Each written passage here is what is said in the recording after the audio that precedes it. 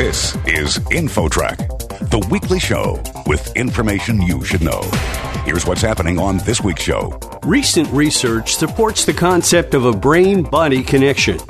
Negative thinking about getting older can have a measurable impact on your health and how you respond to stress. There is some research to suggest that our perceptions of aging do impact things like cardiovascular health, blood pressure, that sort of thing, definitely. Then, it's estimated that 20 million Americans with substance abuse problems are going without treatment.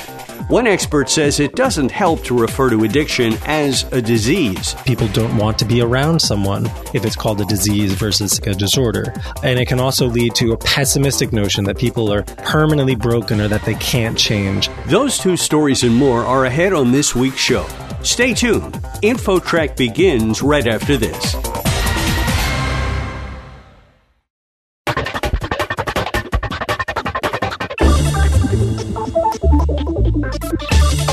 InfoTrack, the weekly show with information you should know. Here's your host, Chris Whitting. As people get older, they may have negative thoughts about aging, but recent research says this kind of thinking may impact your physical health. Joining us is the lead author of the study, Dakota Witzel, a doctoral candidate in Oregon State University's College of Public Health and Human Sciences. Dakota, before we get to the results of your study, tell us how you gathered the data for this.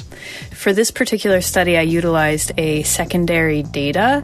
So this original study was meant to explore how people's goals were impacted by various day-to-day factors. So essentially, the senior author of this paper, Karen Hooker, she came up with this idea that perhaps it's not just the way that we perceive ourselves, but maybe what we're fearing or hoping for in terms of our aging, if these things have an impact on our daily goal pursuits, essentially. We have a wonderful resource here at the college that allows us to kind of reach out to older adults in the community of Oregon State, generally speaking. So we reached out to a number of people, 52 to 88, to get their interest in doing this 100-day survey where we looked at these sorts of things. We've all heard the expression, people say, you're going to worry yourself to death. But it seems like worry and fear and the stress that creates could actually affect health. I mean, it does seem logical to think that, but it seems like that's the results that you got from your study.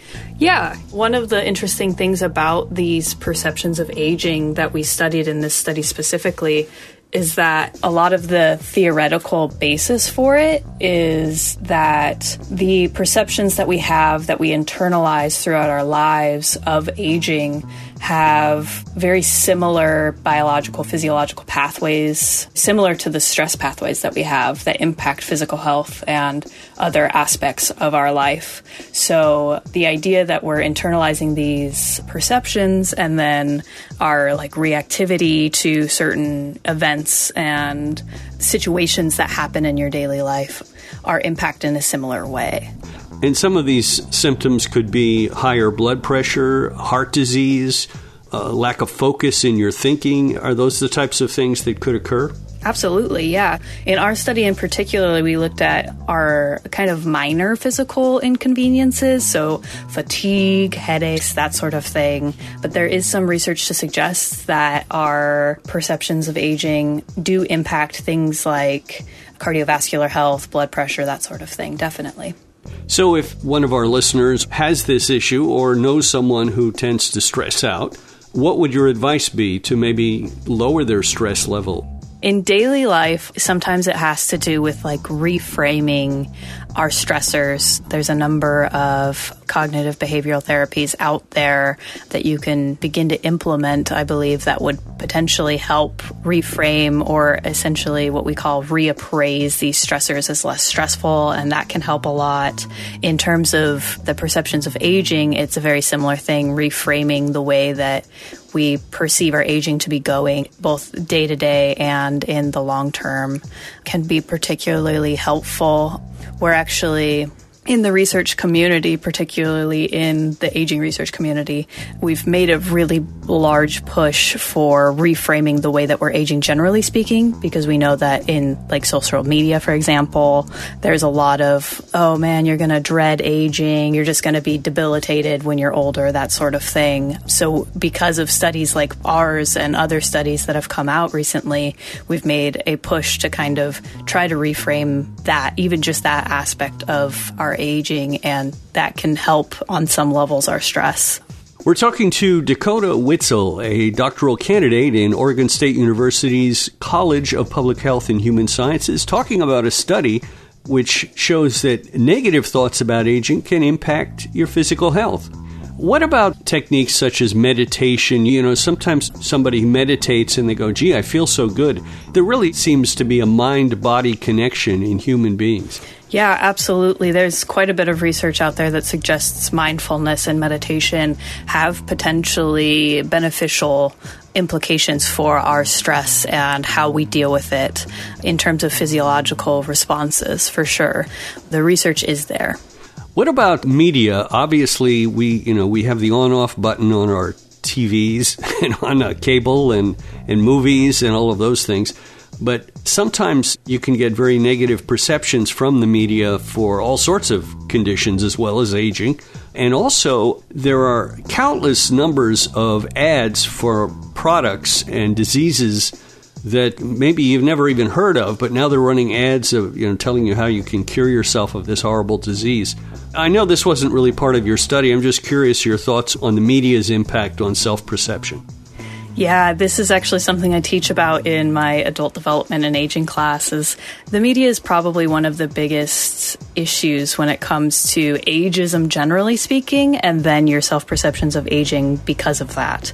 We do see anywhere from Disney movies to commercial ads on beauty products that we're bombarded by this message that aging is bad and we don't want to do it because it's going to be terrible.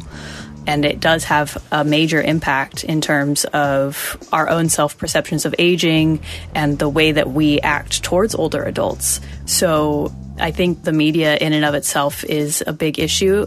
I've seen recently some changes.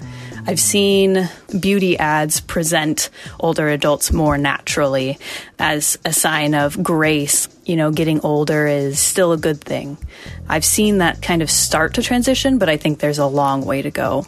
Well, it's interesting. When you're maybe 30, you think of 50 as being really old. When you're 50, you think of 70 as being really old. And when you're 70, it's 90 is really old. It's interesting how people's perception of age shifts as they grow older. This is my opinion. Yeah, no, definitely. Our aging perception and our time perception are kind of skewed to the present. And I actually don't have any research to back this up, but I would say that this has to do a lot with our self-perceptions of aging, right? So one aspect of our perceptions of aging could be subjective age, right? The way that you feel inside rather than your biological age. So this subjective age, when it doesn't match up with your perceptions of the way that the age you actually are supposed to make you feel, it kind of changes the way that you're picturing your future ages. For example, in your 30s, you might think 50 is really old because you're perceiving 50s to be this time of continual decline. And then when you get to 50, you're like, I feel fine. I feel pretty fit and good about myself. So obviously I was wrong. So I guess maybe this is what 70 is supposed to feel like. 70 must be old, right? And so it's kind of that reiteration of the way that you feel inside not matching up with what we're told by the media or by potentially other aspects of what we think developmental changes are supposed to be occurring. Dakota Witzel, a doctoral candidate in Oregon State University's College of Public Health and Human Sciences. Thanks for joining us today. Of course. Thanks for having me. Next, substance abuse and the overdose crisis. That story coming up. Stick around. There's more InfoTrack straight ahead.